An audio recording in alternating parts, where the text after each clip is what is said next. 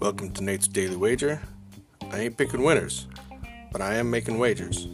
Time to put my money where my mouth is.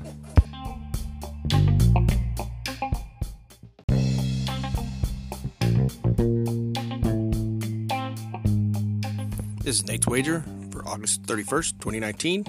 Time for some college football. Lots of football. So, we're looking at Nebraska. They're giving up about 35.5 points to South Alabama.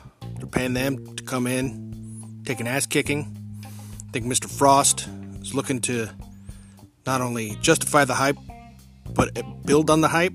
So he ain't going to stop until he gets that number. So if you see anything better than that, pound it. That's my pick, and I'm sticking to it.